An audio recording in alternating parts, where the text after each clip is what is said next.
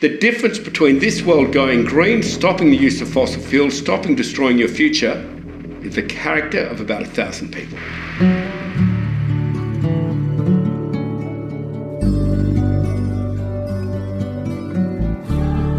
The Sustainable Hour. For a green, clean, sustainable Geelong. The Sustainable Hour. Welcome to the Sustainable Hour. We'd like to acknowledge that we're broadcasting from the land of the Wathaurong people.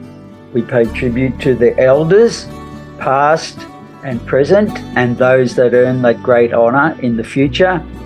We're broadcasting from stolen land that was never ceded, always was and always will be Aboriginal land. We can't hope to have any form of climate justice until we have justice for First Nations Australians. And then if we can wake up, we have so much to learn in that ancient wisdom as we navigate the climate crisis that is descending all around us, all over the planet. For 30 years, we've missed our targets. For 30 years, every year we make commitments here at COP and then emissions go up. Why? Because we keep building more and more of what we know is killing us. 5 million people died this year just from lethal heat alone. 7 million people died this year from air pollution, predominantly due to fossil fuels. Today, fossil fuels are our weapons of mass destruction. But the good thing is we don't need them anymore. Renewables are cheaper, we can do this, but we can only do it if we do it together. Deborah Berman from Canada, she's chair of the Fossil Fuel Non-Proliferation Treaty and spoke at one of the many side events that there is at the COP28 in Dubai. And that's the point, isn't it? Renewables are getting cheaper by the day. And whatever the words from COP, it doesn't matter that much because we know that it's economics that steer where we're going. And this is an interesting topic, isn't it? We're going to be talking about that in the Sustainable Hour today. But as usual, let's first hear what's been happening around the world. Over to you, Colin Market, OAM, with your global outlook. Good morning, Mick. And of course, our World Roundup this week begins in Dubai at COP28. It's the big show. There, America's climate envoy, John Kerry, held a surprisingly upbeat and frank press conference that switched from dire warnings to praise China's efforts and then present a positive forecast with a strong message that America was now on an unstoppable course to meet its climate commitments and would achieve it, even if Donald Trump wins next year's election. He said there was a sense of urgency at COP28 that it hadn't been present at previous summits. He said it was recognized that the only way to hit the critical target of net zero emissions by 2050 was through a phase out of fossil fuels, which directly addressed the biggest issue facing negotiations at the United Arab Emirates. If you're going to reduce the emissions and you're actually going to hit the target to net zero by 2050, you have to do some phasing out, he said. There's no other way to get to the target. This is crunch time. The Arctic is at a crazy rate of melting. And you look at the fires in Greece and Australia, Russia and around the world. Come on, what else do you need?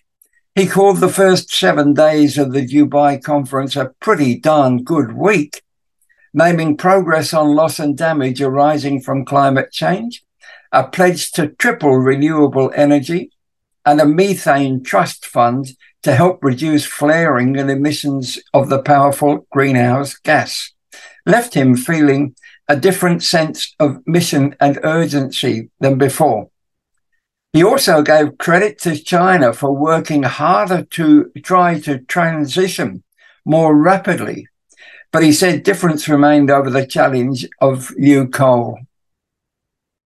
Asked by a US journalist if a change in government in 2024 US presidential elections would derail progress such as the Biden administration's Inflation Reduction Act, which aims to triple clean energy capacity by 2030. Terry made it very clear. In other words, what happens if a certain person is elected, he said, acknowledging that Donald Trump, as president, pulled out of the Paris Agreement. Over 1,000 US mayors and 37 governors all kept moving forward on the things that they pledged to do, Kerry said. So even when Donald Trump was president, 75% of new electricity in the United States came from renewables. Trump may have pulled out of the Paris Agreement, but I'm telling you, the American people stayed to that agreement. We will get to a global low carbon, no carbon economy, and we will get there. The only question is, will we get there in time to avoid the worst consequences of this crisis? Since last week, COP28 has hosted leaders and representatives from almost 200 nations, and new attendance figures show that more than 100,000 are in Dubai for the conference. Australia's Climate Change and Energy Minister, Chris Bowen, was typically evasive and non-committal. He told ABC Radio the government would support stronger language on that sort of thing, that's fossil fuels, but he wouldn't be drawn on any specifics. In my experience, he said, you go into these negotiations with a degree of flexibility, but you also go in pushing for stronger and more action. That's what I'll be doing. Says nothing at all, which is quite typical of Australian governments at all of the COPs. Meanwhile, the OPEC plus oil cartel's latest meeting demonstrated to the fossil fuel industry something that everybody else in the world has known for years, and that is you can't trust the fossil fuel industry at all. It's addicted to telling lies, even to each other. Now, we know from the last 2 weeks' world roundups that the cartel was holding meetings in order to agree to cut the production of oil in the world in order to drive up the price against the background of the accelerating take-up of EVs and the consequent drop in demand for petrol and diesel. Since last Thursday, they announced that they reached an agreement to cut their production by 2.2 million barrels a day. That's a bit over 2%. But then oil prices went down by more than $8.5 a barrel. Now, that was because, quite simply, countries agreed to cut the production and then carried on before, or some might even have increased their supply.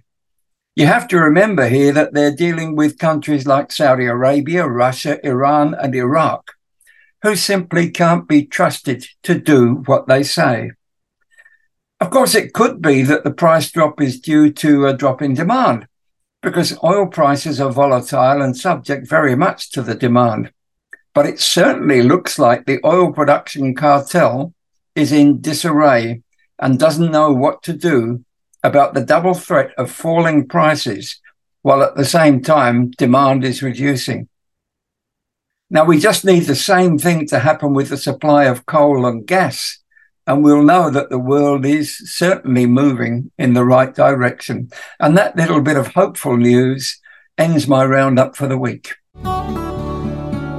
Listen to our Sustainable Hour for the future.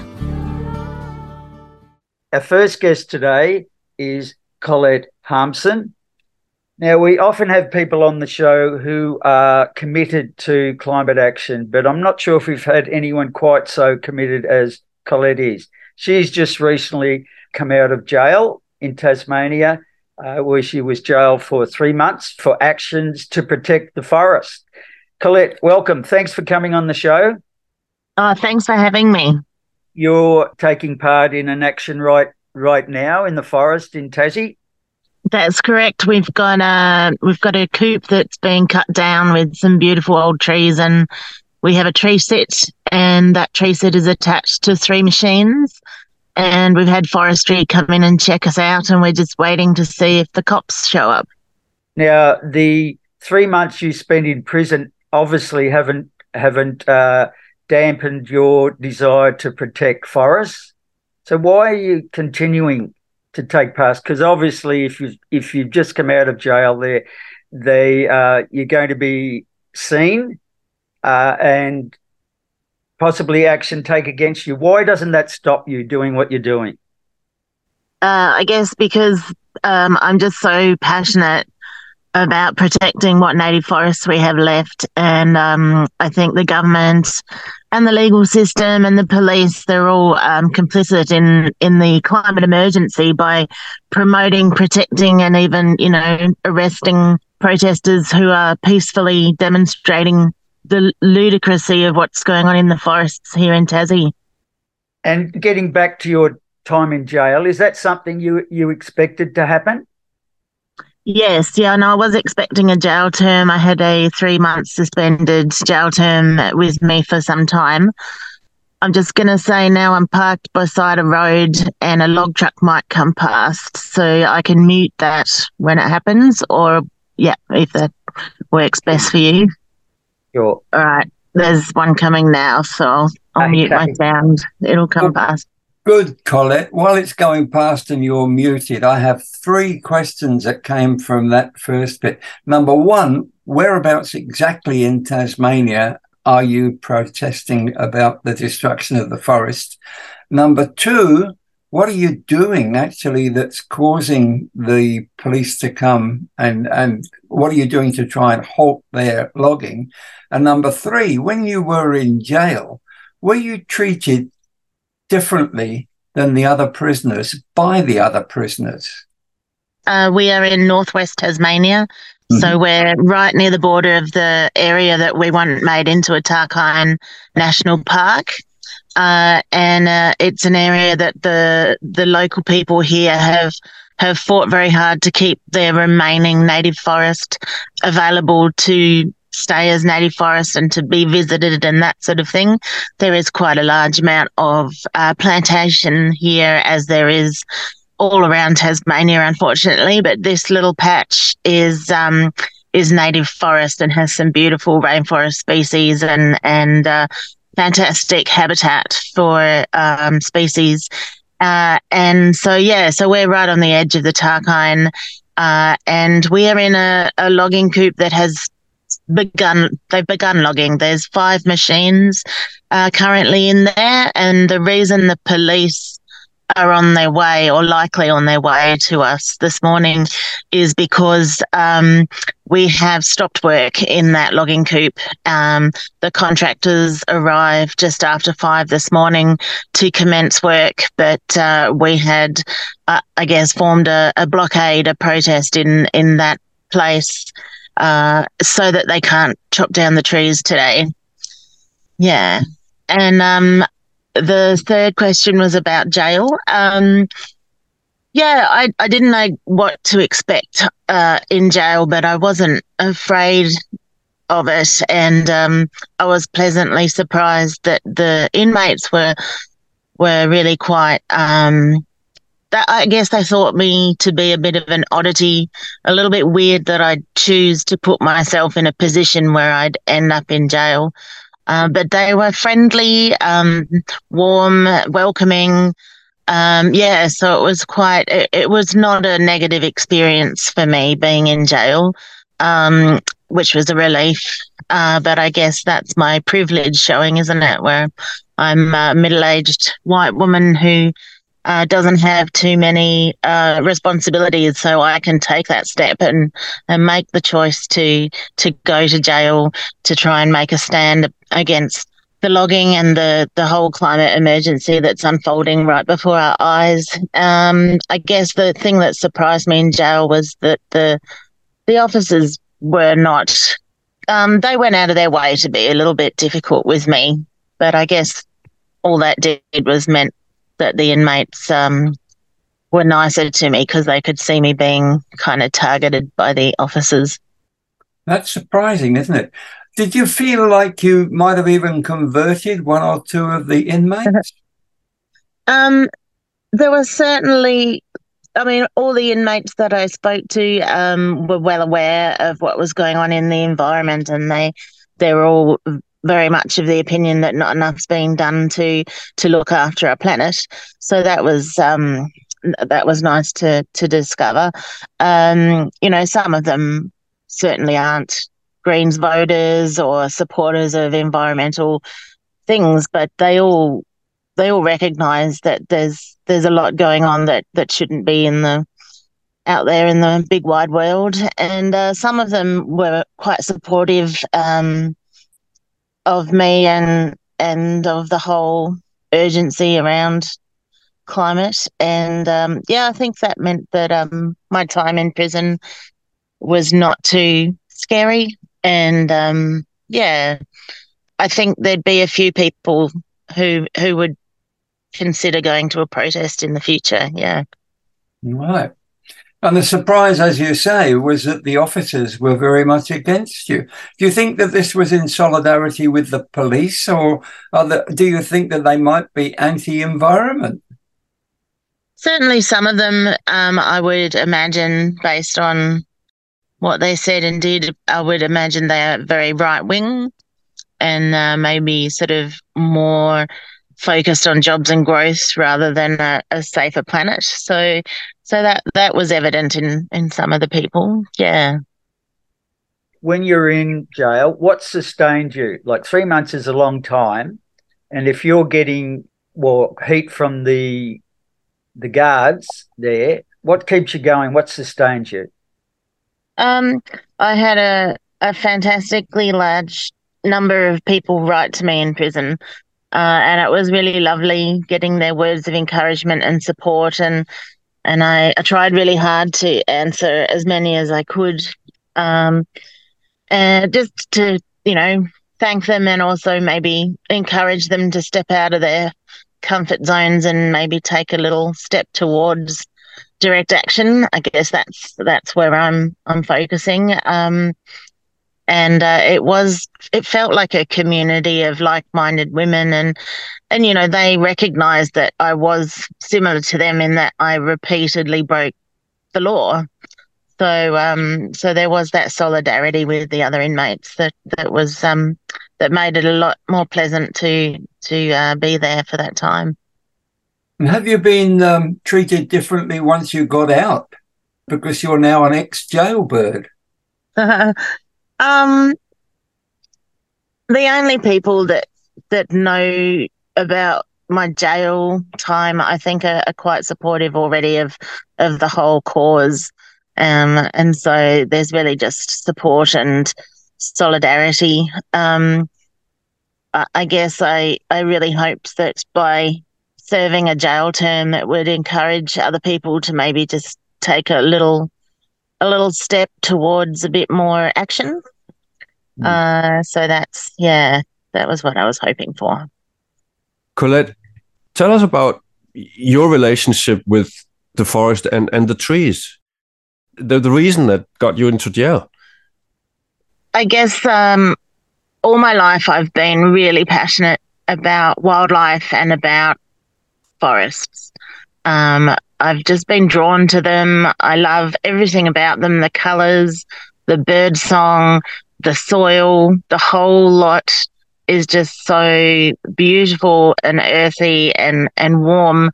I love hugging trees, and I just feel like a forest is just so nurturing to everything that lives in it. I'm also a little bit averse to sunshine, and so I feel quite freaked out about there not being shady places and the planet warming up. So a forest to me is a cool, beautiful environment where you can just relax and enjoy the surroundings, but also being very aware of all the things that rely on it to live and to survive. Can you give our listeners a sense of the land there, the Tarkine? Yeah, sure. The area known as the Tarkine is in northwest Tasmania. It's quite a large, I can't give you a figure of how many hectares, but it's something like 500,000 hectares of absolutely beautiful wilderness, especially the rainforest. So there's a lot of rainforest in northwest Tasmania that is still untouched, hasn't been logged, but is under threat. And the whole area is under threat because none of it is currently protected. And so there are logging threats, mining threats, roading threats, a whole lot of things that seem to come up every time you look away. There's a new project that you've got to have a look at and see how much damage it's going to do. But yeah, it's I think it's the largest cool temperate rainforest in the southern hemisphere. Might want to fact check that, but the rainforest itself just has an amazing array of species. The plants, and I'm not particularly a plant person. I'm more of an animal person, but the plants are just so beautiful to look at, and the species are so unique to the Tasmanian temperate rainforest. You've got your myrtle trees that grow hundreds and hundreds of years old. You've got sassafras, and sassafras has a most beautiful smell. You've even got, in some areas, some hue and pine remaining, but also, just the whole gamut of species there and just the way the colours, the green colours come out at you, you almost feel like you're on some psychedelic trip when you go in there because it's just so mind-blowingly beautiful. And something that's really, really people really enjoy is seeing the moss that grows on the trees. So you've got these, 60, 70 meter trees and they've got moss hanging off them. And when it's raining, it drips and has its own like little ecosystems. And it's just such a fantastic, beautiful thing to see. And it's just so heart-wrenchingly awful to know that just in a few days they can come in and devastate an entire ecosystem and take out these, half a century old trees with no thought about it at all. We covered your protest last week in the World Roundup, actually, Colette, and if my memory serves me right, it's 600,000 acres or hectares. And it's referred to as Australia's Amazon, Australia's version of the Amazon rainforest. Yeah, that's right. Charles Woolley did a piece where he said that about it. And I think it was, I can't remember the commercial channel. I think it was Channel 7 Spotlight or something like that. And he did a really beautiful piece with very emotive with the music and the colours and the filming, and he did a really good job to give people who maybe wouldn't ordinarily get a taste of that kind of wilderness, they got a chance to see it and to experience it. It's mind-blowing, and it's also devastating to know that it's totally under threat and it's not protected. What animals are threatened in the forest at this moment? So my protests with the Bob Brown Foundation, we do them all over Tasmania in threatened forests. Takina Tarkine, where we are now, has a lot of threatened species living in the forests, including things like masked owls, wedge-tailed eagles, grey goshawks. Tasmanian devils are a particular favourite of mine because I worked with the Tasmanian government on the Save the Tasmanian Devil program for many years. But also quolls, spotted-tailed quolls are endangered. A lot of other animals such as the giant freshwater crayfish. It's only found in some of the pristine rivers in the Takina Tarkine area, and there's very few of them left. So there are a lot of fauna that are desperately holding on, and we shouldn't be destroying any of their habitat because they're already highly threatened species. the circle of life, and we're very much part of it. Unfortunately, the loggers don't quite get that. No. Yeah. Well, Forestry Tasmania is the government-run company here in Tasmania, and they pretty much just pick and choose what they want to log, and seem to be they're totally exempt from the EPBC Act, the Environment and Biodiversity Protection Act, and so it doesn't even matter how endangered a species is, such as in New South Wales. If there's a greater glider, if one of those is found in a coop, the entire operation shuts down because it's an endangered species. But here in Tasmania, endangered species aren't offered that protection. They don't have to do anything if there are endangered species in the coop they're going to go and cut all the trees down in. Tambaran are proposing to drill and frack 12 new wells in the Beetaloo Basin in the Northern Territory. This is late stage exploration, which means with these 12 wells, they are looking to establish whether there's enough gas to move to a large scale fracking industry in the NT, which would mean hundreds or thousands of wells potentially. The EDO have been engaged by CAFA, the Central Australian Frack Free Alliance, to basically fight for us in court. So we're the plaintiff in this legal action, and the EDO will be working on our behalf, actually. This project is part of a much larger shift towards a full-scale fracking industry in the NT, and so the impacts will be effectively, it's putting us on a path towards developing masses of fracking wells in the NT and the huge climate impacts that will cause, as well as, of course, impacts on the water and a huge cost that the community will have to bear in cleaning up after this industry. You think about the generations to come, and you think about what we're going to hand over to those people, be it young people and obviously older people, and to everybody, to humanity really. So I believe this is catastrophic. The Environmental Defenders Office are people who are actually, I think they're crusaders really, because they're here to be able to do what's right to save our futures and our environment.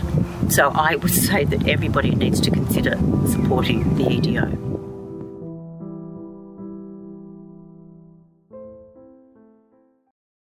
Our other guest today is Tim Forcey. Now, Tim started off the Facebook group My All Electric Home not all that long ago, but he's currently has, I understand, 120,000 followers on that site. Is that right, Tim? And welcome. Yeah, thanks. Thanks for having me today. The Facebook group is called My Efficient Electric Home, and so folks can find that on Facebook. And we're just about to hit 108,000 members. We've been going for 8 years, and in recent years, it's doubled every year. So you could say we were at like 50,000 last year. And, whether we'll hit 200,000 anytime soon, I'm not sure. But what it is, it's a forum for people to understand, work out ways to improve their homes. A lot of folks would be interested in reducing their energy bills or getting more onto the renewable energy, making their homes more comfortable, more sustainable, reducing emissions. And it just goes and goes and goes. We might get 30 or 50 posts a day and probably thousands of comments as people are helping each other, from things such as, what do you think about this quote I just got from my solar panels, right down to, should I be draft proofing this part of the house and how do you go about it? So, that's one of the things I do. And your background, Tim, maybe tell our listeners what that's been and your transition to what you're doing now. Sure. I trained in university as a chemical engineer and worked in industry for 30 some years, starting off in petrochemicals. So that's how you make chemicals and plastics out of fossil fuels. And then at one point, you might notice I've got a bit of an accent. So I grew up in America, but permanently migrated to Australia, to Melbourne, working at that time with BHP in their oil and gas division. But I finished up with BHP in 2010. It was because I was, we were aware of the whole climate situation, the climate crisis dating back to like 1992. Of course, that's when there was the first those UN meetings in Rio. And so we were well aware. At that time, I was working with Exxon. So companies like Exxon were well aware of the climate situation. I guess initially I might have hoped that, there'd be some feedback mechanism that would kick in like the clouds or something, so that would protect us. But as the science became clear, I had to get out of the fossil fuel business in about 2010. But the way I put it is that I no longer could share the enthusiasm that my management had for getting fossil fuels out of the ground as fast as possible and burning them. So, Tim, with your background, having been inside a fossil fuel company, where do you think they are today? Do you think they're still celebrating when they find more oil, gas, coal? Yeah, definitely. I mean, I see it on LinkedIn. I don't have necessarily a lot of connections on LinkedIn in that business, and maybe some of them unfollow me or run away. I'm not sure. But yeah, I've been out for 13 years. That's quite some time. I do worry about the mental state, the psychology of the people that remain there, particularly in the leadership. Are they basically psychopaths by this point? You got to ask the question. You look at BHP, for example. They've largely gotten out of they got out of coal and gas, sold that, and they got out a lot of the thermal coal. I think they still do the metallurgical coal, but they weren't the greenest company going. But they just decided, look, they could make money on other things such as copper or you name it, and so they made some changes. And so you see you've got certainly some remaining large oil and gas companies, the Shell, the BP, the Exxon, and then you have the smaller players that maybe get into the fracking and then they grow the business, and then like someone like Exxon comes along and buys them. And in Australia, we got some relatively large companies, the Woodside and the Santos. So right now they're in merger talks because you're probably finding fewer and fewer people that want to be in this business. So you're going to get down to a small number of companies, but gee, they're powerful and have a lot of money. They could spend billions in lobbying, just trying to keep their business going for another year where they make even more billions. So, why wouldn't you spend that as much as you could to own the politicians and get them doing your bidding? So that's what's going on. Yeah, I got real concerns for the psychological state of the leaders of those companies. The difference between this world going green, stopping the use of fossil fuels, stopping destroying your future, is the character of about 1,000 people. Gutless characters who get around in pinstripe suits and try and say that they're looking after the world's interest when in fact they're lacking character and courage to change. This is coal. Don't be afraid. Don't be scared. At the heart of this conflict is a battle between truth and science and power and lies.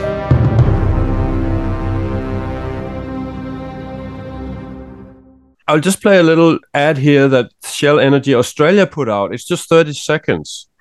Is that absolute greenwashing, or is Shell getting serious here? Zero starts here, and it starts here. Zero starts here too, and here. It can even start here and here. Wherever you are on the energy journey, we can help. We know energy.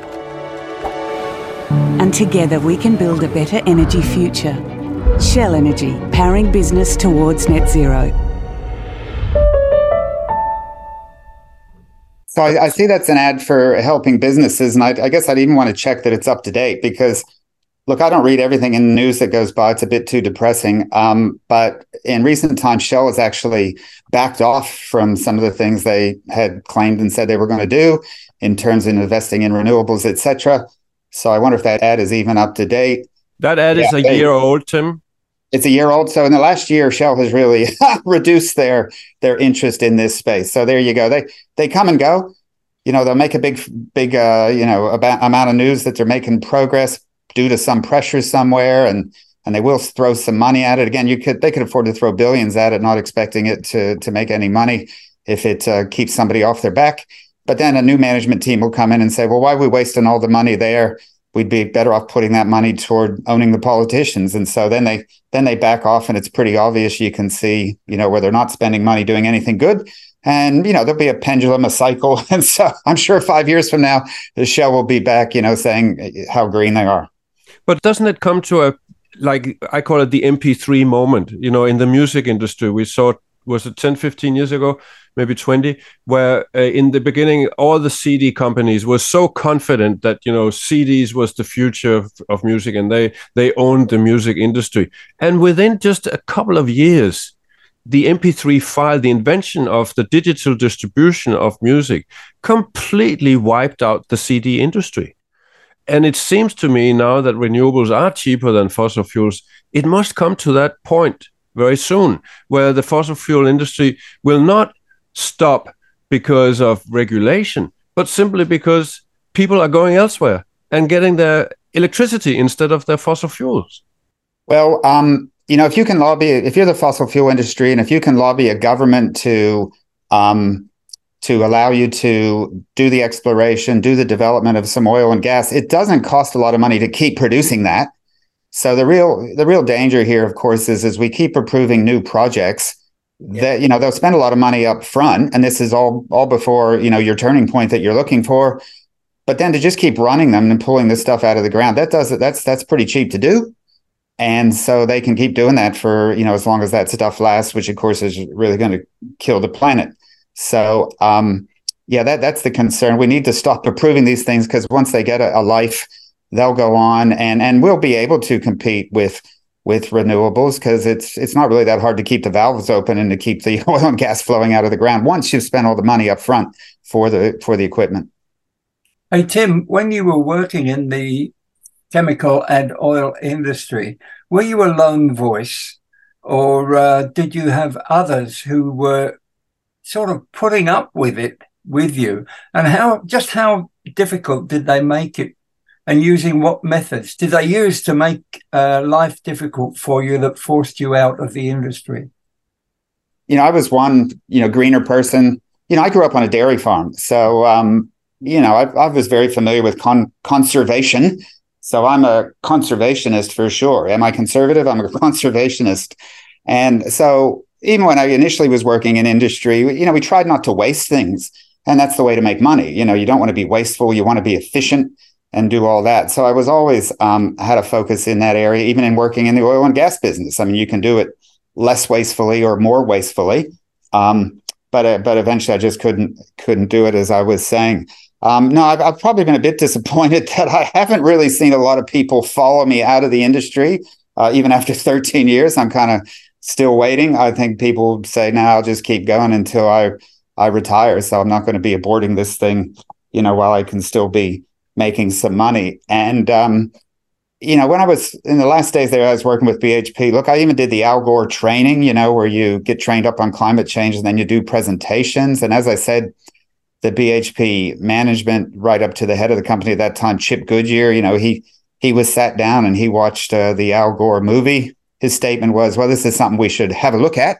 He was, not committal one way or the other as to, what we'd do after we had a look at it. And as for myself personally, look, as I said, I lost a lot of enthusiasm. And if I was helped a bit out the door, well, they probably did me a favor and got me out of there a bit faster, because that was the right answer. Tim, you mentioned, or you referred to the industry or upper executives, senior executives, as psychopathic, and like that's a mental illness. And I'm just wondering though, what justification have the politicians have? Should we be putting the same description onto them? I mean, they know, well, they're not, most of them aren't stupid. They know the consequence of continuing to approve fossil fuel projects, right? And they know the impacts that's going to have on the whole world, including their kids. They choose to ignore that. I'll look at the next election, vote for the person who you think is going to make the difference. Now, I'd put like a Chris Bowen in a less psychopathic situation. I mean, he probably justifies it by saying, look, if I step too far, well, guess what? You're going to get the Dutton government. And is that going to be better? I suppose we need structural change where, the fossil fuel industry just can't throw so much money at both parties. And then we'd see what would happen. That's the change we need. In Victoria, for example, at the state level, we're making good progress. Victoria, some time ago, said that we would not have any fracking anywhere on the land of Victoria. I mean, the people spoke. There was a lot of grassroots activity there to make people aware what could happen with the fracking, and so that public support got back to the government, and they made the right call. So, vote for the right people and get active, get out there and try to make the change. And there's always another election coming along. This is Jane Fonda. I'm speaking to you from the United States. The fossil fuel industry and major fossil fuel producing nations have been derailing climate action since the beginning of UN climate talks. They're standing in the way of a fair, fast, and financed transition away from oil, gas, and coal at humanity's expense. They've also been polluting our national and subnational politics. They work hard and spend a lot of money to deceive us. The four biggest oil companies, Chevron, ExxonMobil, Shell, and Total Energies, spent more than $750 million in 2021 on climate marketing. They're trying to say that they're green, and it's greenwashing. They're touting that they're part of the solution. They subvert democracy by buying off elected officials. In 2020, they spent $139 million on U.S. federal elections, buying off Democrats as well as Republicans, which is why here in my country, we can't get policies passed that are commensurate with what science demands. They have a stranglehold over our government, and I'm sure it's the same in other countries. In no way are fossil fuel companies working to combat the climate crisis. It's the absolute opposite. They're planning enough production to lock in climate catastrophe. We need governments to regulate the fossil fuel industry rather than invite them to the negotiating table or make them Secretary of State, as you know who did. We need binding commitments and plans to move away from oil, gas, and coal, not more watered-down words and inaction. And it's going to take people-powered movement like nothing we've ever seen before to force this to happen. But we can do it. We can do it. It's why I work with Greenpeace on Fire Drill Fridays. We need to get unprecedented numbers of concerned people all over the world non-violently into the streets. It's like what happened in the spring of 2019 with the brave and inspiring young people, but this time with even bigger numbers. And we need to do this fast. We don't have time.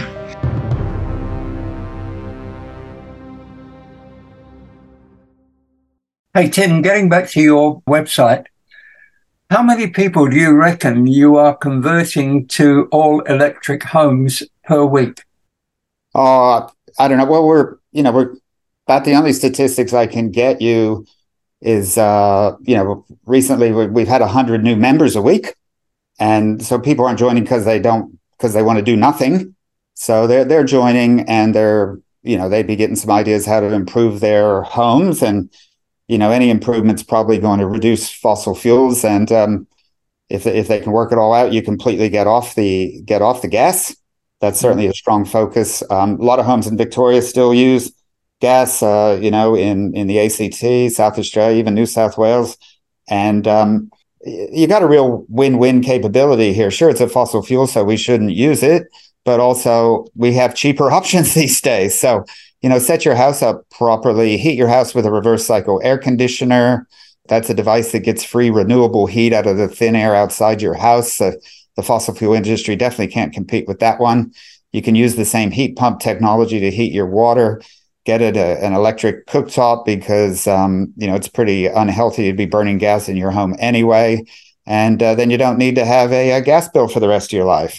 Get off the whole grid there. I often present in public, and a first question I might ask the audience is, put your hand up if you want to get a gas bill for the rest of your life. And, I've not had anybody put their hand up. The thing about the Facebook group, Tim, is just how solid a community it is and how helpful it is and how collaborative it is. There's no competition at all. It's just they're all on the same journey. You must get a certain amount of satisfaction out of seeing that unfold. Look, it's just one more thing to keep going. There's 6 other admins there that I'd like to recognize as getting involved every day, trying trying to keep things organized. There's competition. I mean, one supplier will say they've got a better heat pump than another, and another insulating company may say they're the best insulator going around. So there's a little bit of competition. But no, it is a good source of information for people, those that use Facebook. There are other sources of information out there, such as by the not-for-profit organization Renew, or down at Geelong Sustainability put together with the website energytips.org.au. So there are other sources of information. But that Facebook, social media can be used for good. And hopefully this is an example of that. But we also know, Tim, that the fossil fuel industry fights back in some pretty sneaky ways. You know that there is a cost to cutting gas off to your house. Once you've actually installed all electric into your things, into your appliances, and you then go back to your supplier and say, we don't want gas anymore, they'll charge you for not charging you the standing fees anymore. Which seems ridiculous until you know that the fossil fuel people have got the ear of all of these companies. Yeah. Once you're totally off gas, as you say, you ring up your supplier and say, stop sending me a bill. And then there will be a fee that they'll try to stick you with to get rid of the gas meter for one thing. The gas is a hazardous material. So if you're not going to be using it anymore on your property, well, you sure want to get rid of the stuff. I mean, if you didn't use petrol anymore, you wouldn't keep a few drums of petrol hanging around the property. You'd get rid of them because it's hazardous. So then the question is, who pays for the gas industry to get rid of that hazardous infrastructure that's on your property? My son paid $0. So if you kick up enough of a fuss, it may be possible to pay $0. Where I live, people are paying $79. Other places in Victoria, you might end up paying $242. But if you're in Canberra, New South Wales, they might try to stick you for $2,000. It's definitely a cost for someone to come out and get rid of that meter. And so the question is, how is that paid for? Who pays, either directly or indirectly? For years, the gas distribution businesses, whether they're government-owned or not, well, if they're not government-owned, then they are a regulated monopoly. And so government does have the ability to call the shots here. For example, in Victoria, one crowd had been trying to charge people $500 to disconnect, and the regulator came in and said, no, it won't be any more than $242. Where'd that number come from? Why didn't they just say $0? Why put up another barrier that's stopping people from electrifying, particularly in Victoria, where the state government does realize that we do need to electrify. Probably this week, they're going to be coming out with an update to their gas substitution roadmap, which does say a lot of good things about electrification. I know the state energy minister electrified her own home. The state government realizes that the cheap gas that used to come out of the Bass Strait, well, that's finishing up. And if we keep using the gas like we always have, they don't even know where it'll be coming from if we get a cold week in winter. So the government's definitely supporting degasification, electrification. So why charge people anything at all who've done the right thing to get off gas? Well, especially when you look at the mechanics of how the charges work, that the companies have been charging a service fee even if you don't use any gas because it's summer, or for example, and you've only got a gas heater. They've still been charging service fees. So they've been taking money for no action at all. You would think that money would be available for cutting the thing off. Whereas the homeowner gets to save money from the moment that they cut off forward. So when you look at the impetus, it should be down to the supplier to pay for the removal of the meter rather than the recipient, the customer. Yeah, like I said, they're a regulated monopoly, so it'll be, this will be something that the governments and the suppliers discuss, and they should come up with a scheme that is not standing in the way of what we want to do, which is to electrify and to decarbonize. I mean, even some green groups when that limit was put in at $242, even some green groups said, "Oh, this is a triumph." And I'm like, "Really? Yeah, sure. It means you can't get hit for $500 or more, but why have any barrier at all to electrification?" Tim, you mentioned a number of different figures for having the gas infrastructure removed. How does that come about? No, it is pretty random. Like I said, you might put up enough of a fuss that you pay $0, but in New South Wales or Canberra, you might be socked for $2,000. These suppliers, they're regulated to a certain extent, but there can be just a lot of random things going on out there. Not necessarily any logic to it. The gas meters do need to be pulled back. The whole thing needs to be made safe. There are costs involved. Someone's going to pay those costs. It's just a matter of whether an individual household should be aware that, if you get off gas, you have to pay $2,000. I mean, that's not an incentive to decarbonize, is it? No. Yeah. And of course, when you look at it as well, in the last term, the gas industry is very much a 19th century industry, whereas electricity is certainly the way of the future, 21st century. And you would think everybody would want to be on it. Have you got, with your website, a preferred order for householders to progressively remove gas from their homes? Well, number one is for people to still be educated to use the air conditioner for heating that they already own.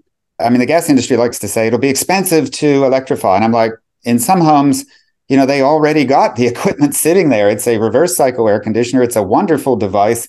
It filters the air, it cools the air in summer, and you can heat your home with it in winter, and it's the cheapest way to do so.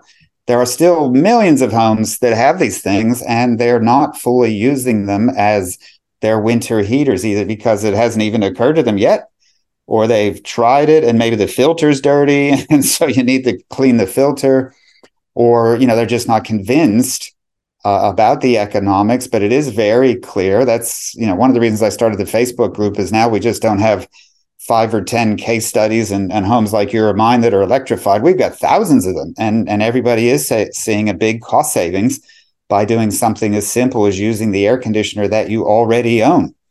But certainly, in the cooler climates like Melbourne, the biggest use of gas is for the heating. And since you probably want some form of summer cooling anyway, in the form of a reverse cycle air conditioner, that can certainly be the first thing to do, is to get the reverse cycle air conditioner in there. For some homes, unfortunately, and even new homes may have been installed with ducted gas heating through the floor and evaporative cooling through the ceiling. I call that the devil's combination, because you got to get rid of all that stuff and bring in, one form of reverse cycle air conditioning or another, whether that's ducted or not. Then onto the hot water. That'll be the next big user, the next larger user of gas. And there are some very good incentives in a number of the jurisdictions, rebates, renewable energy credits, etc., to be heating your water with a hot water heat pump. So do that. And then there's the cooktop, which again, you can do very quickly. Depends on what sort of cook you are and how interested you are in having the cleanest, healthiest air in your house. Burning gas produces nitrous oxide in the home, which can contribute to childhood asthma. If you want to stop that tomorrow, you can go out and buy like a $75 portable induction cooktop, plug it into the wall. So people can be cooking with electric induction tomorrow if they want to go spend $75 and get something to plug into the wall. So this doesn't really have to be that hard or that long and drawn out. I'm sure there can be barriers in our own kitchen. We ended up buying a new piece of stone to make the permanent cooktop work at its best. But before that, we were using a portable. My daughter's just fortunately been able to buy a house. It'll take them about 2 months to degasify that place. The air conditioning people are coming, this week. The hot water heat pump people are coming the week after that. And then they are going to have a bit of countertop work. And so the permanent induction cooktop will go in after that. So in a couple of months, they will fully degasify that house, which was totally on the gas previously. Because the problem is, moving to renewables, it's cheaper, cleaner, and better for everybody. Why wouldn't we do it anyway? We don't need any more oil and gas.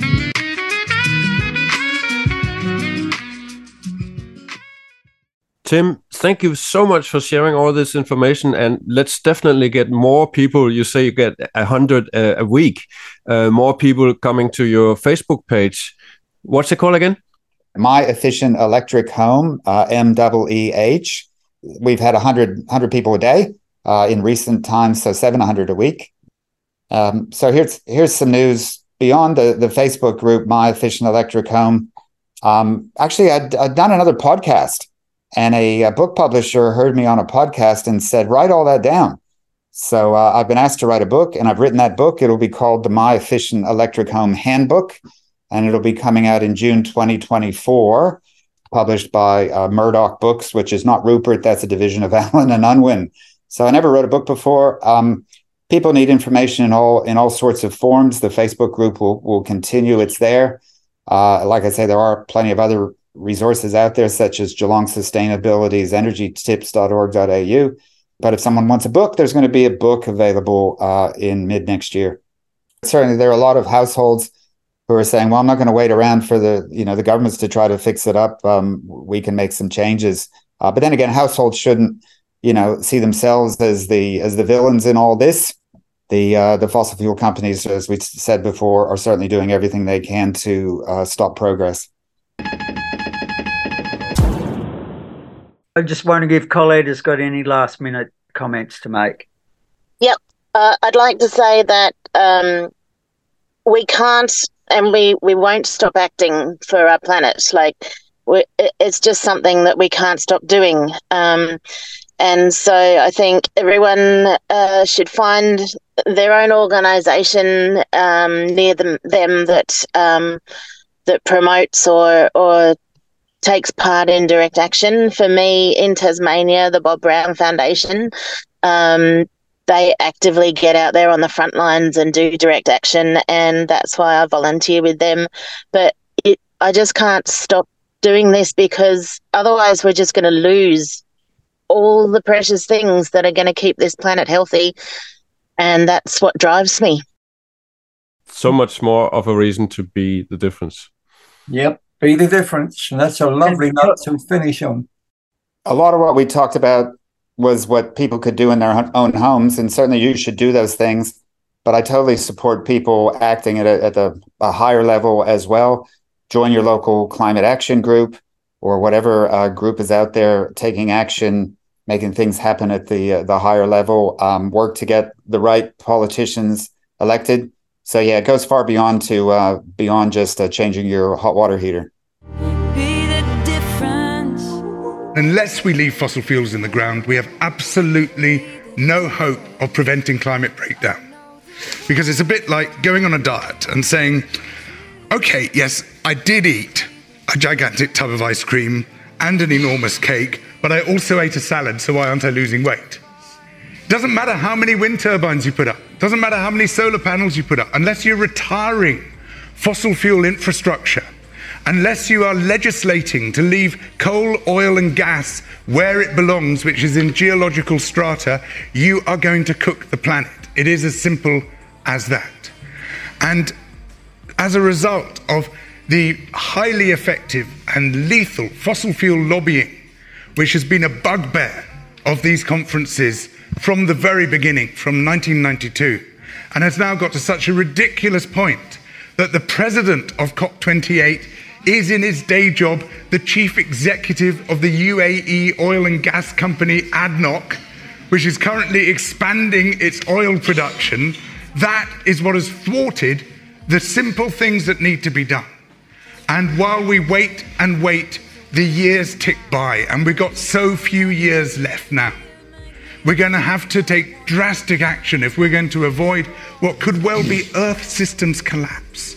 I mean, this is the most important predicament humanity has ever faced. And by design, as a result of the enormous oppressive power of the fossil fuel industry, we're flunking it. So, be the difference.